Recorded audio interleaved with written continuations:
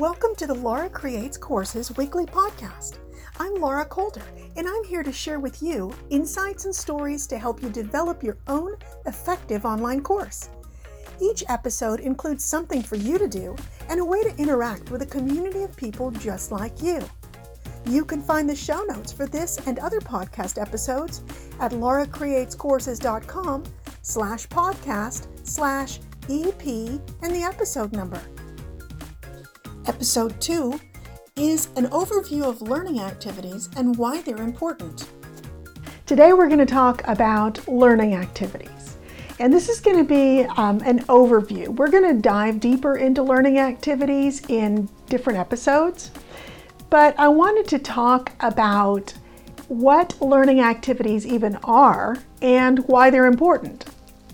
So learning activities are anything that you build into your course that helps the student interact with the material or apply the material or deepen their learning. They run the gamut. There are so many different kinds of learning activities you can do. But let's talk about why learning activities are even important. This really fits well with learning theory.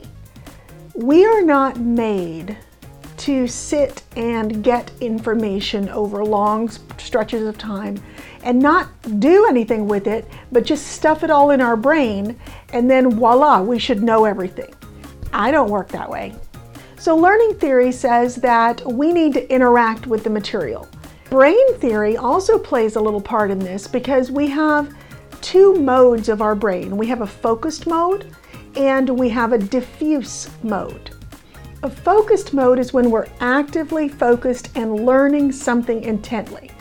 Now, we have a working memory in the front part of our brain that is a temporary holding spot for new information. It takes a little while for new information to move into long-term memory, and it takes some action for that to happen. While you're focused in learning, it's going into your working memory. Your brain is trying its best to make connections between the new stuff that it's learning and stuff it already knows in its older long-term memory, so that if it can make that connection, that learning will stick a little bit more. The brain is desperately trying to do this because it thinks that you're learning new stuff. Oh, I better see where it fits in with the rest of everything.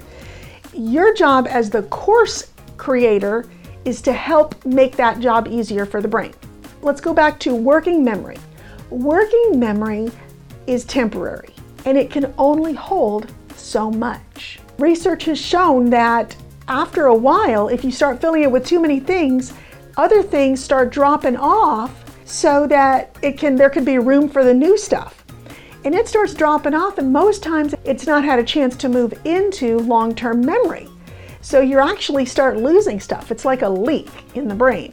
So focused mode really can only happen for a short time before the brain needs a break. A brain break is getting up and going to take a bathroom break, or getting up and doing some push-ups, maybe going and taking a nap, going for a walk, washing the dishes, anything that changes your brain from that focused mode to just something else. What happens then is that your brain goes into diffuse mode. And diffuse mode is where your brain is making connections fast and furious in the back. Imagine that it's taking everything from working memory and sorting it and trying to connect it to all the stuff that's back in the back. And you're sitting there washing dishes, singing a song, doing whatever, but your brain is doing all this hard work in the background. That diffuse mode is extremely important because it moves things into long-term memory. Then you can go back into focused mode again and have a clean slate to work with, and you can start shoveling some more stuff in.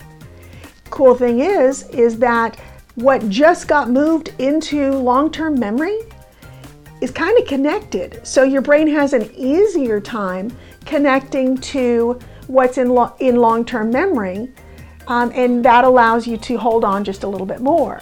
So brain theory is one part of it, where we need to understand how our brain works and work within those parameters. Switch between focused and diffuse mode regularly. Sleep is the ultimate diffuse mode. Have you ever gone to bed with a problem that you can't figure out and you wake up and it's solved? You've got the answer? That's your brain working in diffuse mode while you're sleeping. Do you want a way to choose effective learning activities at your fingertips? Download my free ebook, Online Course Creation Made Easy, 25 Activities to Engage Your Online Learner, at lauracreatescourses.com. It's designed to help you choose the right learning activity to meet your goal. That's lauracreatescourses.com.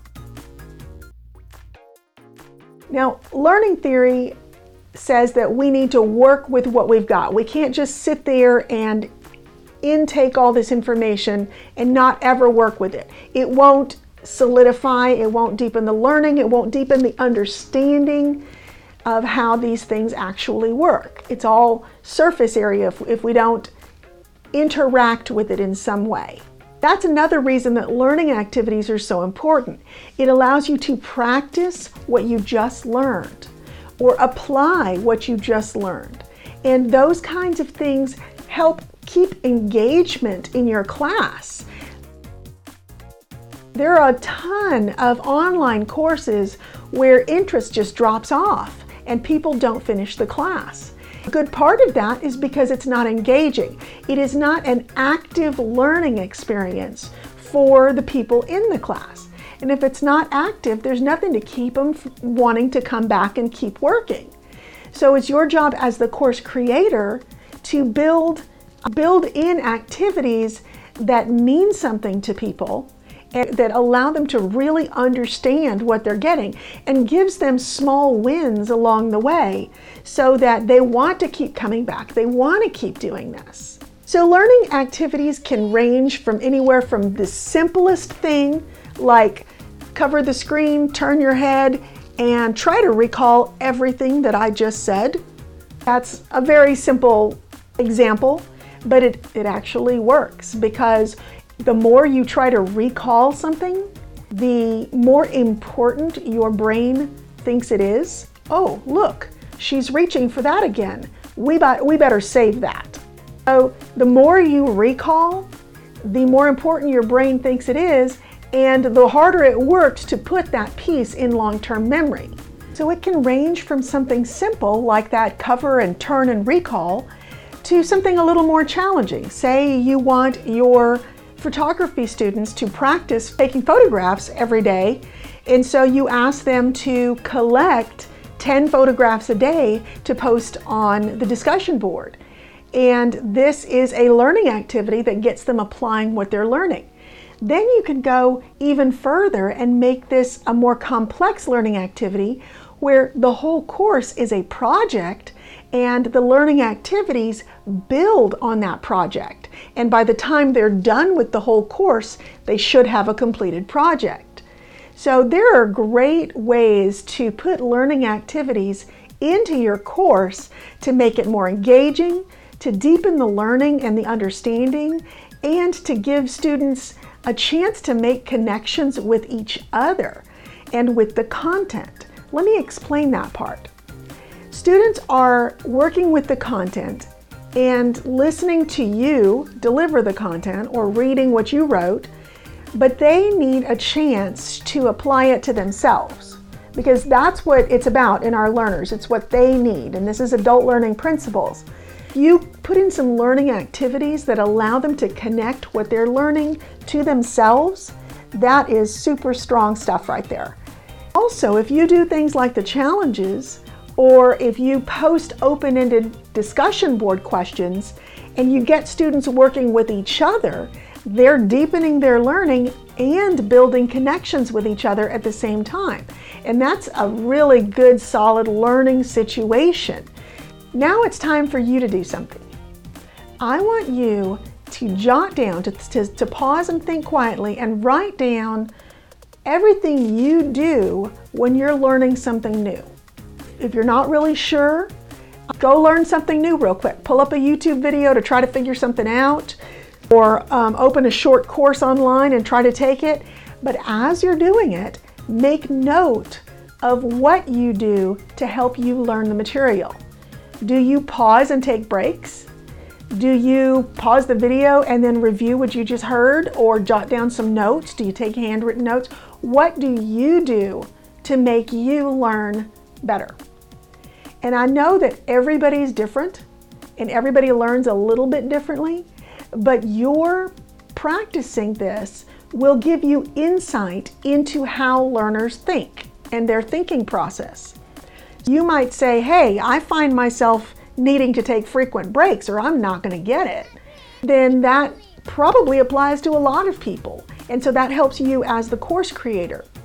Once you've done all of that, I want you to go to the comments of the video. And if you're listening to this on podcast, then I'll put the link down there because I want you to participate in this too. Go to the comments in this video and tell us, did you learn something new about your thinking process? What are some of the things that help you learn? I'd really like you to put these in the comments, not just so that I can see and learn from it, but every one of you is a varied and different person and a different learner. This gives everybody who reads the comments and participates information to help them build a better course. And you also get to read everybody's comments, and it helps you understand thinking processes and learning processes for different learners better. And this could help you design a better course. That's it for today. Thanks for joining me. If you enjoyed this podcast, please let me know by giving it a rating and sharing a screenshot on Instagram. Be sure to tag @LauraCreatesCourses. I need a cup of coffee.